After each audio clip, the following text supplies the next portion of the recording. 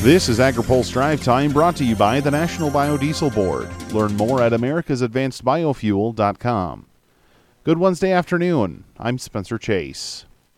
About a month after the news of the U.S.-Japan trade deal was first reported, the government of the two countries released details today of just what the pact will look like for American agriculture. For starters, the deal reduces or eliminates tariffs on $7.2 billion worth of U.S. exports to Japan. Once the deal is implemented, the Office of the U.S. Trade Representative says about 90% of American ag exports to Japan will receive duty-free or preferred tariff treatment in Japan.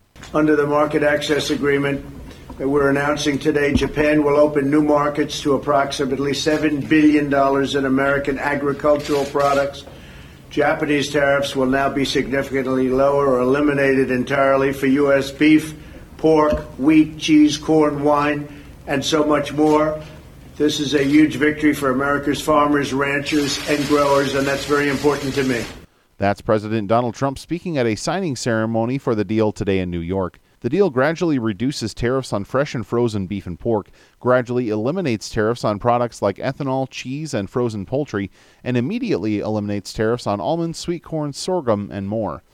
Iowa Ag Secretary Mike Naig was on hand for the signing. He says he's hopeful this is only the start of things for both ag and trade more broadly between the two countries. You know, it was really interesting to watch the interaction between Prime Minister Abe and President Trump. It's clear, and this was reiterated many times, this is just a start. We are now moving ahead and expect that we will have a full free trade agreement with Japan. And again, it'll just further enhance and protect this really important market for us. American ag interests hope the deal will catch up with advantages offered to other countries through similar trade deals. Senate Ag Committee Chair Pat Roberts of Kansas says Australia in particular stands out among American competitors. We're going to start again where we were, but in the meantime, Australia, specifically Australia, and then also Canada and Mexico have signed agreements with Japan as well. So whatever we do, that's going to be a good thing, but it's not going to be the relationship that we used to have. For more on the deal, check out Bill Thompson's story on agripulse.com. Trade was also a focus of a Senate Ag Committee hearing today on livestock issues. AgriPulse's Ben Nulley has more. Livestock and poultry groups are telling Congress and the administration to finish trade deals at a Senate Ag Committee hearing on Capitol Hill today. Iowa pork producer Trent Thiele with the National Pork Producers Council says producers are losing $8 a head due to the ongoing trade dispute with China. So the $8, it just keeps adding up. Every day it just keeps adding up. We have nothing to show for it yet. China isn't the only issue groups want solved. Turkey producer Ron Cardell with the National Turkey Federation says the U.S.-Mexico-Canada agreement would bring certainty for his industry. Mexico, from the turkey industry standpoint, is our largest importer of U.S. turkey. So we need, reliability there, and the new USMCA opens the door a little further for us to export turkey products to Canada. National Cattlemen's Beef Association President Jennifer Houston told the committee USMCA would also translate into significant dollars for her producers as well.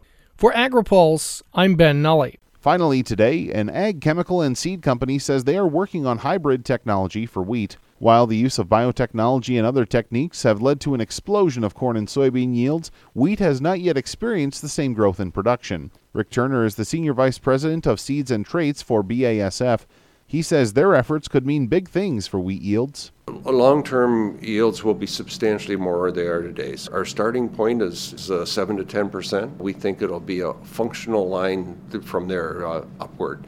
Now, whether the slope is 2 degrees or 90 degrees, I don't know, but we think there's a lot of upside potential. He says BASF is pursuing hybridization rather than producing GMO wheat. The research initially began under the Bayer umbrella before a series of acquisitions moved many products into the BASF ag business. But BASF isn't alone in the space. Syngenta has also explored wheat technologies. Now, here's a word from our sponsor.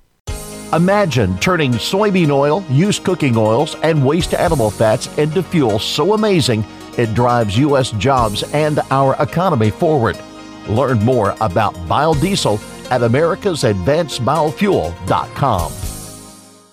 That's all for today's Drive Time. For more agriculture, trade, environment, and regulatory news, visit agripulse.com.